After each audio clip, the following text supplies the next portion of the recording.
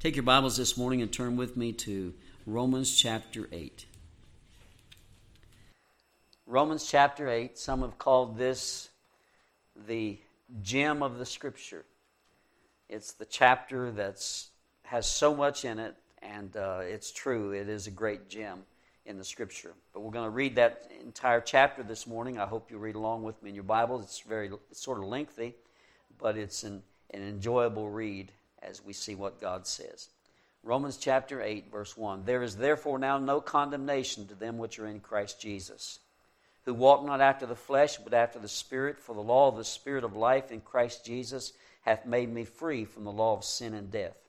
For what the law could not do, in that it was weak through the flesh, God sending His own Son in the likeness of sinful flesh, and for sin condemned sin in the flesh, that the righteousness of the law might be fulfilled in us, who walk not after the flesh, but after the Spirit. For they that are after the flesh do mind the things of the flesh, but they that are after the Spirit the things of the Spirit. For to be carnally minded is death, and to be spiritually minded is life and peace. Because the carnal mind is enmity against God, for it is not subject to the law of God, neither indeed can be. So then that they that are in the flesh cannot please God. But ye are not in the flesh, but in the Spirit, if so be that the Spirit of God dwell in you. Now if any man have not the Spirit of Christ, he is none of his. And if Christ be in you, the body is dead because of sin, but the Spirit is life because of righteousness.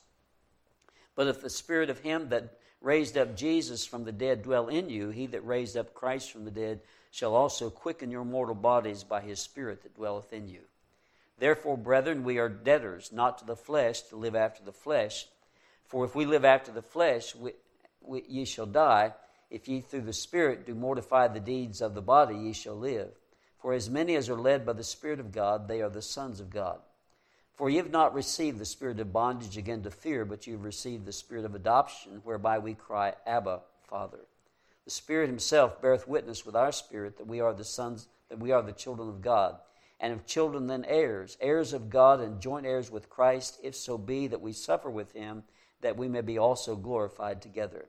For I reckon that the sufferings of this present time are not worthy to be compared with the glory that shall be revealed in us. For the earnest expectation of the creature waiteth for the manifestation of the sons of God. For the creature was made subject to vanity, not willingly, but by reason of him who hath subjected the same in hope. Because the creature itself also shall be delivered from the bondage of corruption into the glorious liberty of the children of God. For we know that the whole creation groaneth and travaileth in pain together until now.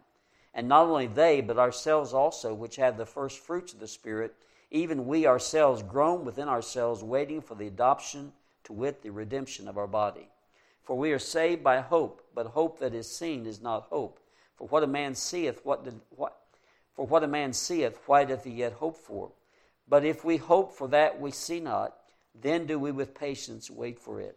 Likewise the Spirit also helpeth our infirmities, for we know that we know not what we should pray for as we ought, but the Spirit itself maketh intercession for us with groanings which cannot be uttered. And he that searcheth the hearts knoweth what is the mind of the Spirit, because he maketh intercession for the saints according to the will of God. And we know that all things work together for good to them that love God, to them who are the called according to his purpose. For whom he did foreknow, he also did predestinate to be conformed to the image of his Son, that he might be the firstborn among many brethren. Moreover, whom he did predestinate, them he also called. And whom he called, them he also justified. And whom he justified, them he also glorified. What shall we then say to these things? If God be for us, who can be against us? He that spared not his own Son, but delivered him up for us all, how shall he not with him also freely give us all things? Who shall lay anything to the charge of God's elect? It is God that justifieth. Who is he that condemneth? It is Christ that died, yea, rather that is risen again, who is even at the right hand of God, who also maketh intercession for us. Who shall separate us from the love of Christ? Shall tribulation, or distress, or persecution, or famine, or nakedness, or peril, or sword? As it is written, for thy sake we are killed all the day long, we are accounted as sheep for the slaughter. Nay, in all these things we are more than conquerors through him that loved us. For I am persuaded that neither death, nor life, nor angels, nor principalities, nor powers, nor things present, nor things to come, nor height, nor depth, nor any other creature shall be able to separate us from the love of God, which is in Christ Jesus our Lord. Let's pray. Father, we thank you for the reading of this wonderful passage of Scripture. Give us understanding as we look into it today, and help we as Christians to glean what we need to convince us once again how much we have in Jesus Christ. And if there's somebody that's here today who is not saved, may they trust Jesus as their personal Savior before it's too late. Give enablement to bring the message, and we'll thank you. We pray in Jesus' name. Amen. One of Paul's favorite concepts in his writings is the concept of us being in Christ. The Bible tells us often, much and many times through Paul's writings, that we are in Christ. In 2 Corinthians chapter 5, verse 17 says, Therefore, if any man be in Christ, he's a new creature. Old things are passed away. Behold, all things are become new. So in Christ, there's newness. And so what I want us to do today is to look through chapter 8 and find some of the new things that we have in Christ. If you're in Christ, and if you're saved, you are in Christ. In Christ, we have new things. It's great to have new things. It's great to be new. And the Lord says in Christ we are new and we have new things. The first thing we see is we have a new verdict.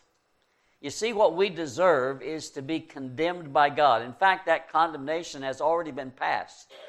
The Bible says in John 3, verse 16, For God so loved the world that He gave His only begotten Son, that whosoever believeth in Him should not perish. In other words, we're heading to perishing, but He didn't come. He came so that we wouldn't perish. The next verse says, For God sent not His Son into the world to condemn the world. He didn't send Jesus to condemn the world. The world's already condemned.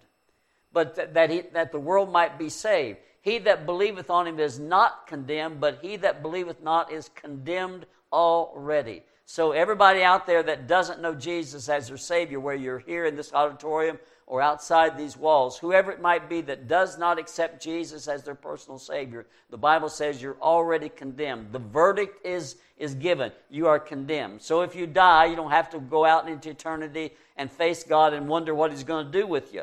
The Bible says if you die without Christ, immediately you go to hell. You're already condemned. But when we trust Jesus as our Savior, the Bible says we have no condemnation. The verdict is changed. Only God can do that. Only God can change the verdict. And we have a brand new verdict, and that is we are not condemned. It's interesting how the Lord states that in verse 1. He says, there is therefore now no condemnation. Now, what's he have the word therefore? Well, it's because he's referring to things that have happened, he's talked about before. Because we have been declared righteous, that's justified. Because we have the righteousness of God applied to our account. Because we are dead to sin, and dead unto the law, and alive unto God. And we are His.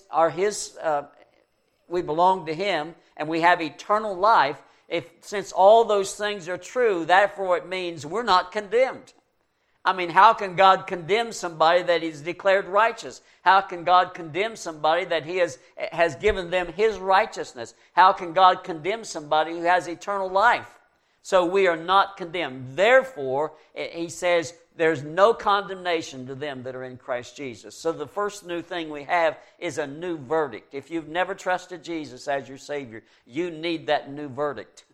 Because the judge has already come down with your verdict. It's condemned. But if you'll trust Jesus, He'll take away that condemnation and give you a new verdict, and He'll say, not condemned. Now the next thing we have is new life. Look at verse 6. He says in verse 6, For to be carnally minded is death, but to be spiritually minded is life and peace. So when we're dwelt by the Spirit of God, we're spiritually minded and we have life. The Bible says in verse 7, Because the carnal mind is enmity against God, for it is not subject to the law of God, neither indeed can be. So then they that are in the flesh cannot please God. But ye are not in the flesh, but in the Spirit, if so be the Spirit of God dwell in you. And then he says, Now if any man have not the Spirit of God, he is none of his. So every Christian has the Spirit of God indwelling in him. And so if we have the Spirit of God living in us, He is life. And so we have life. And when you trust Jesus as your Savior, you're passed from death unto life. So the new thing that we have is we have life. Before we were dead in sins, but now we are alive in Christ. And we have new life in Him. Look what it says in verse 10. And if Christ be in you, the body is dead because of sin, but the Spirit is life because of righteousness. And so we have new life in Christ. Now that new life is now, but also, everyone continue. Look at verse 11. For if the Spirit of Him that raised up Jesus from the dead dwell in you, and He does, He's alive, we're alive, He lives in us, so we have new life. He says, He that raised up Christ from the dead shall also quicken your mortal body by His Spirit that dwelleth in you. And Christ, God living in us through the person of the Holy Spirit gives us life. But it also promises us that our body will be quickened and made alive and have a glorified body. You see, right now, we have new life inside of us. But all of you know for sure, if you live very long, you find this out, that your body deteriorates. As you know, you get past young years and you get into middle age, and then you go past that, you realize your body starts to deteriorate. You are alive, but your body is dying. But the Lord says, I'm going to change that. Because you have new life in you, the same Spirit of God that lives in you is the one who's going to quicken your mortal bodies. And so the Bible tells us that we have a promise of a brand new body. This body is going to be made alive, changed, so that it's a brand new body, glorified body that will live forever and ever.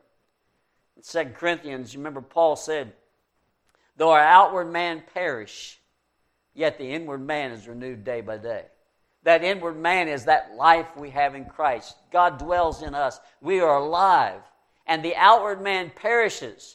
But this passage says the day will come, that outward man will be made alive, quickened, and will have a brand new body to live forever in eternity with. We went to Bible camp this past 2 weeks. And as I'm now the oldest pastor there. Brother Camp showed up one day, and Brother Calvin showed up one day. They're older than me, but the ones who stayed, I was the oldest pastor there. And I noticed as I'm looking around, everybody's getting older except me.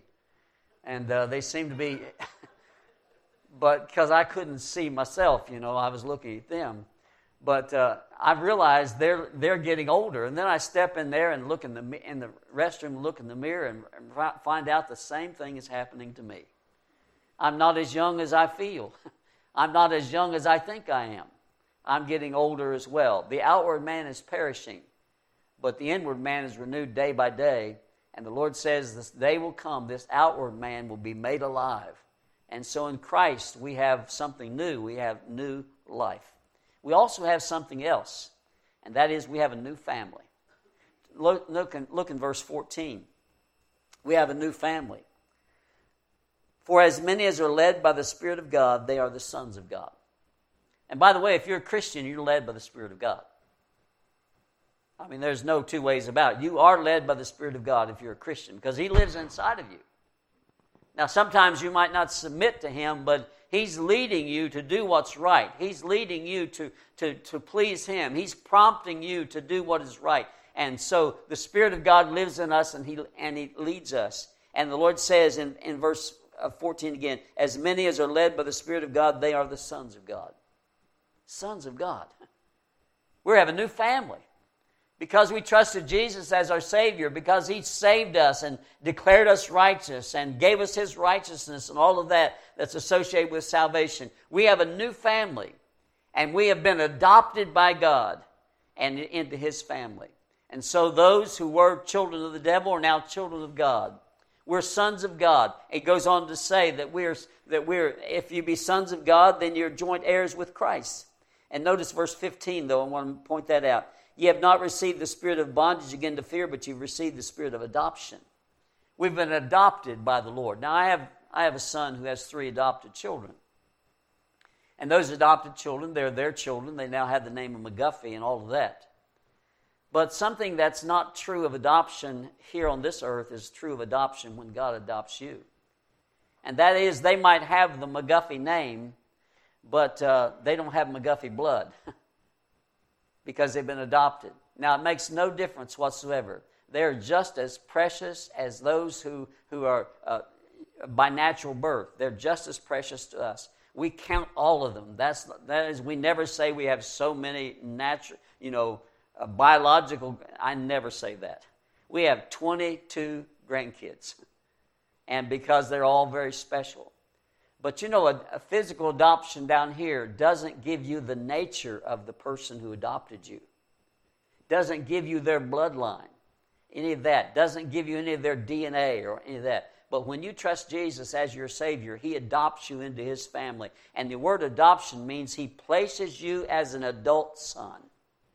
I mean, you might be newly saved, and God's adopted you into a family. You're a new Christian. You're a newborn Christian. You need to grow. But as far as rights are concerned, you have been adopted and placed in His family as an adult son with all the accompanying rights.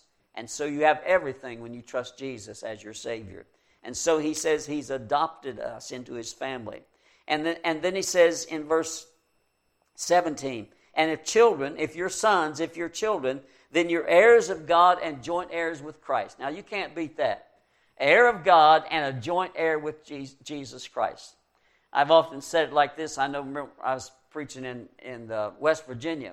I would say, if you would walk out on one of these mountains, and a lot of mountains in West Virginia, and we drove through there again, going to camp. And West Virginia is a beautiful state, and a lot of mountains. But if you walk out on one of these mountains, say you get to the highest point in West Virginia, or maybe you're out west and you're on a higher mountain than that, you could stand up there, and if you had an unsaved friend next to you, you could say, I want to tell you something you probably don't know about me.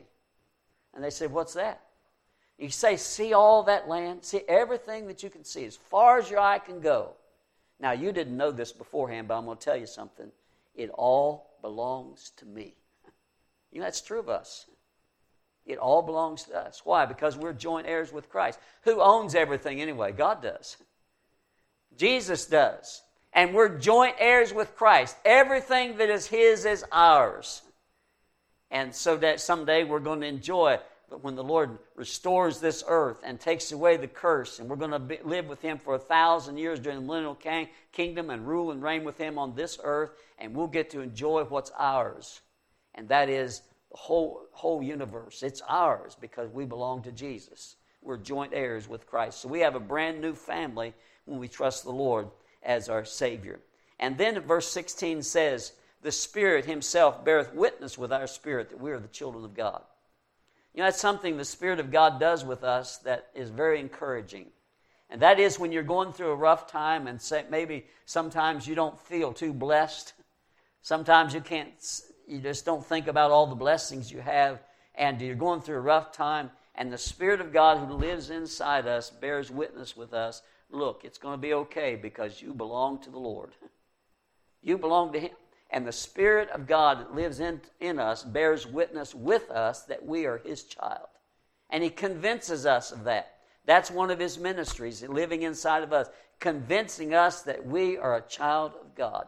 And that's very important when you're going through bad times, is to know that you're a part of God's family. So we have a new family. Another thing we have is we have a new future. Look at verse 18. Verse 18 says, for I reckon that the sufferings of this present time are not worthy to be compared with the glory that shall be revealed in us. I reckon that the sufferings of this present time, everybody goes through those. We all have sufferings. We all have hardships. We all have times when we're disappointed. And there are things you go through that are not easy. We all go through that. But the sufferings of this present time are not worthy to be compared with the glory that shall be revealed in us. And I think that's a reference really to the fact that we're going to be like Jesus. We're going to have a body like Him. And so when we get to heaven, the glory that we're going to experience, we look back, if the Lord allows us to look back on earth and think about those things, we'll think, that's nothing. All those problems I went through, those times I cried, those times I wondered if it's going to turn out, it was nothing because it's all turned out great. I'm in heaven. I'm in heaven with the Lord. And so he says it's not going to even worthy to compare those bad times with what's coming, the glory that shall be revealed in us. We have a new future. We will be manifested. Look at verse 19. It says, for the earnest expectation of the creature, and that's really the word creation, waiteth for the manifestation of the sons of God. The creation out here waits for the time that we will be manifested for who we are. See, the world doesn't recognize who you are. They see you out in the crowd. Maybe they talk to you. They don't realize that they're talking to royalty.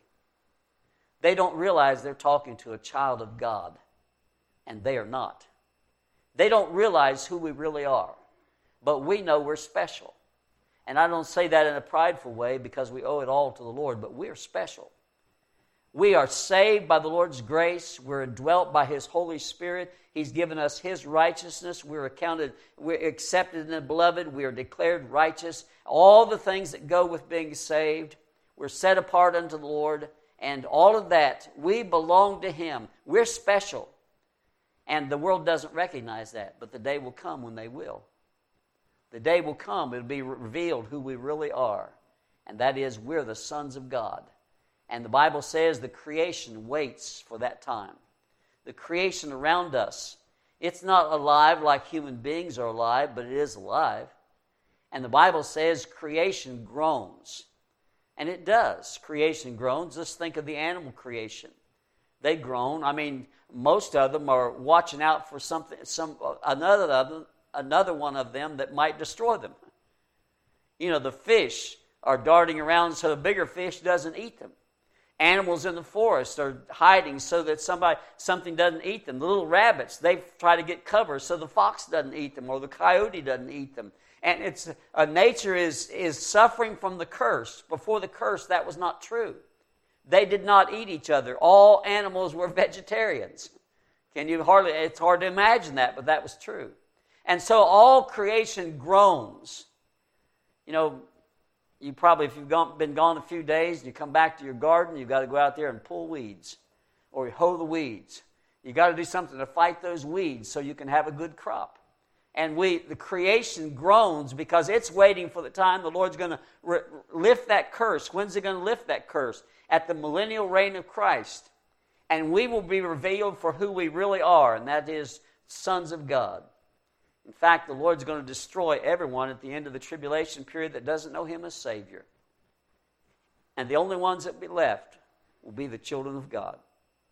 And we who know the Lord as Savior, before that time, of course, we're going to be in glorified bodies. If we're alive when Jesus comes back at the rapture, we'll be in glorified bodies. And everybody on the earth that has had the curse lifted during the millennial reign of Christ are going to recognize who we are. We're special. We're sons of God, joint heirs with Christ, and it's going to be a wonderful time. So the future is new, a wonderful future ahead of us. Now, let's look at the next new thing, verse number 26, and that is we have a new intercessor. A new intercessor. Verse 26, likewise the Spirit also helpeth our infirmities, for we know not what we should pray for as we ought, but the Spirit Himself beareth witness maketh intercession for us with groanings which cannot be uttered. Now what does that mean? Remember, the Spirit of God lives inside of you. The Spirit of God knows you because He is God. He knows you better than you know yourself. He knows what you need. He knows the will of God when you don't know the will of God. Have you ever been through those times when you didn't know what to pray for? And all you could say is, God, help me. God, help me. Lord, I don't know what's best. I don't know what I should do. Please help me. I read an illustration of this in Dr. McLean's commentary, and he said this: the great St. Augustine had been a very wicked man in his youth, but he was later converted. Augustine was greatly loved by his mother, Monica, who was a Christian, had a heavy burden on her heart for her son, who was not yet saved. She learned that he was leaving home to go to Italy, and so she prayed that God would not let him go because she feared he would get into worse trouble and worse sin than he was at home. And that was her special request, but God did not answer that way. Augustine went to Italy, and in Italy he trusted Jesus as his Savior. He was converted. His mother did not know how to pray as she ought, So God did not answer her special request in order that he might answer her lifelong request. You see, God knows what we need when we don't know. And sometimes we'll pray for something and it's not what is best for us. And God knows that. The Spirit of God lives in us, and he knows that. And so he prays to the Father. He intercedes for us for what we really need. And sometimes we get so disappointed that we didn't get what we wanted. And we fail to realize that maybe the Holy Spirit who lives in us and knows what we need told God the Father, now this is what he really needs.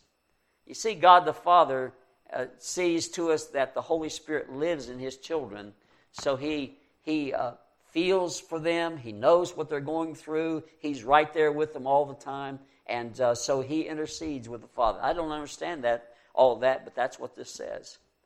When we trust Jesus as our Savior, when we are in Christ, we have a new intercessor, and that's the Holy Spirit. And then there's something else that we have. We have new confidence. Look at verse 28. And we know that all things work together for good, to them that love God, to them who are the called according to his purpose. For whom he did foreknow, he also did predestinate to be conformed to the image of his Son, that he might be the firstborn among many brethren. Moreover, whom he predestinated, them he also called. Whom he called, them he also justified. Whom he justified, them he also glorified. Now we notice in verse 28, it starts off with God's purpose. We know that all things work together for good to those who love God, to them who are called according to his purpose. You see, when God saved you, he had a purpose for you. He had a purpose. And he's going to fulfill that purpose some way. And so he says he not only had a purpose for you, but he foreknew you. He knows all about you. And he knows when you trusted Jesus. He knew before you trusted Jesus who it was that would take you to the gospel. God knows all those things. And then he predestinated something for you. And what was that he predestinated? He predestinated that you would be conformed to the image of Jesus. He predestinated that you would be like Jesus someday. And that means you would have a wonderful body like him. You'd be sinless. You'd be glorified. But until that time comes, that final glorification, right now he wants to make you more and more like Jesus. And God has determined beforehand, he's predestined that would be true of you. Whom he predestined, them he also called. Whom he called, them he also justified. And whom he justified, them he also glorified.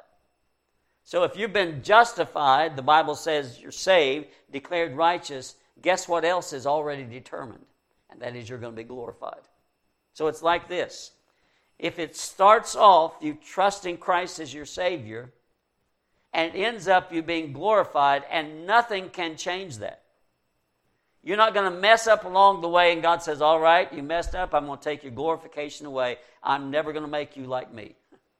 I'm never going to make you like Jesus. God doesn't say that. He said, if you've justified, you will be glorified. And so since that's true, since it's going to turn out right, then all things work together for good to them that love God, to them who are the called according to his purpose. What's his purpose? To make us like Jesus.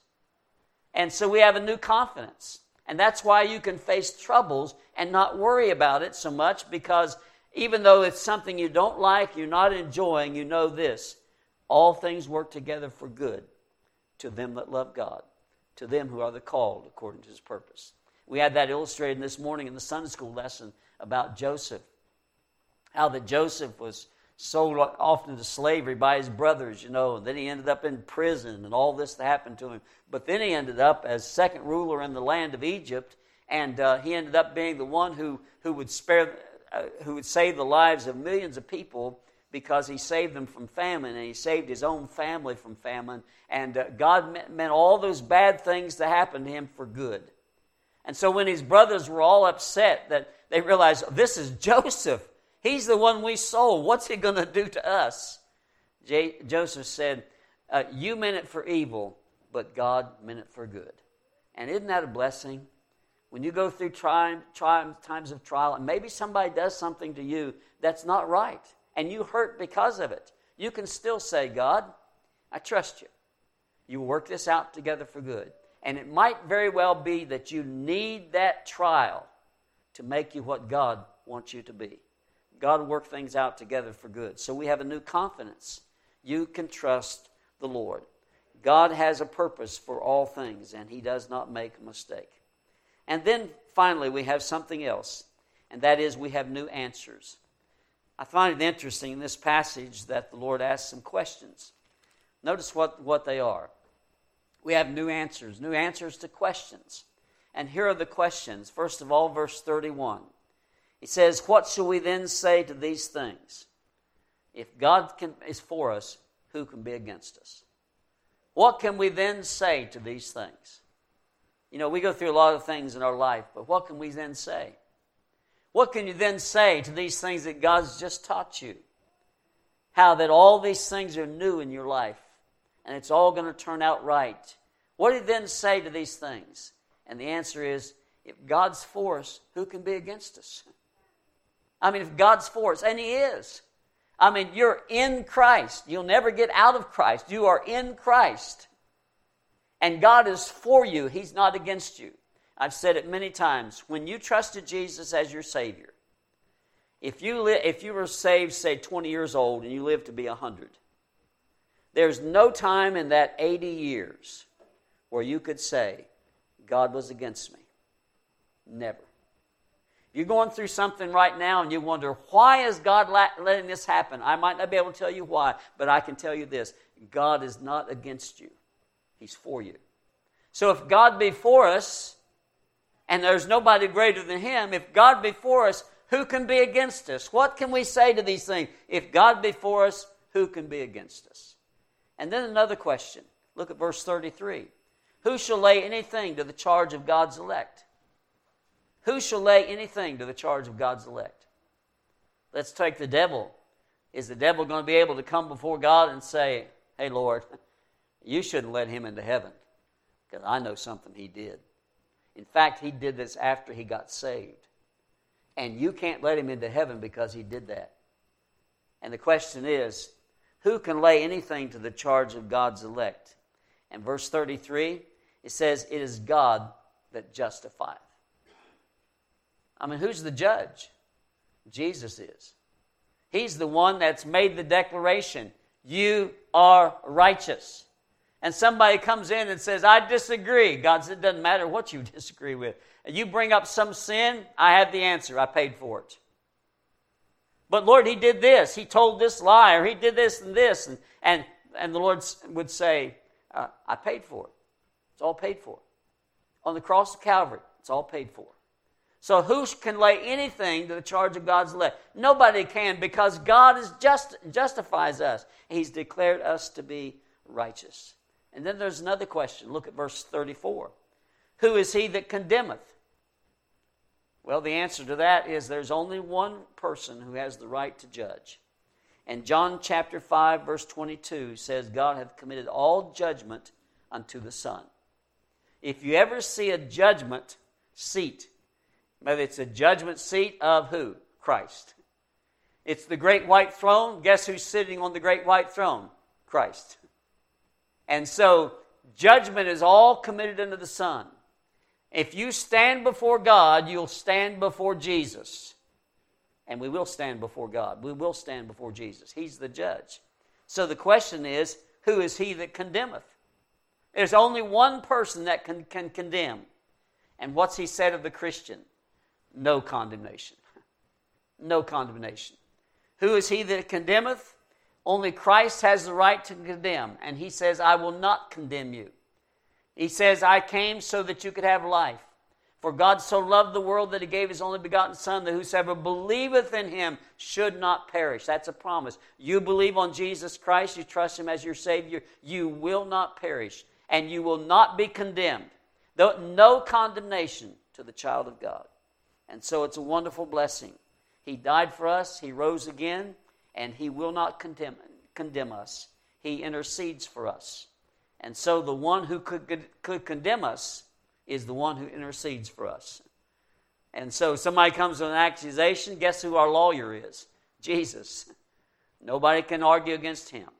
And so nobody can condemn us, because the only one that even has the right to condemn is for us. He's not against us. And then the final question is this. Who shall separate us from the love of Christ? verses 38 and 39. I love these verses. I'm sure many of you have them memorized. If you do, just quote them with me. For I'm persuaded that neither life, nor death, nor angels, nor principalities, nor powers, nor things present, nor things to come, nor height, nor depth, nor any other creature shall be able to separate us from the love of God, which is in Christ Jesus our Lord. So what's he say? What shall separate us, or who shall separate us from the love of Christ? And the Lord goes through any possibilities.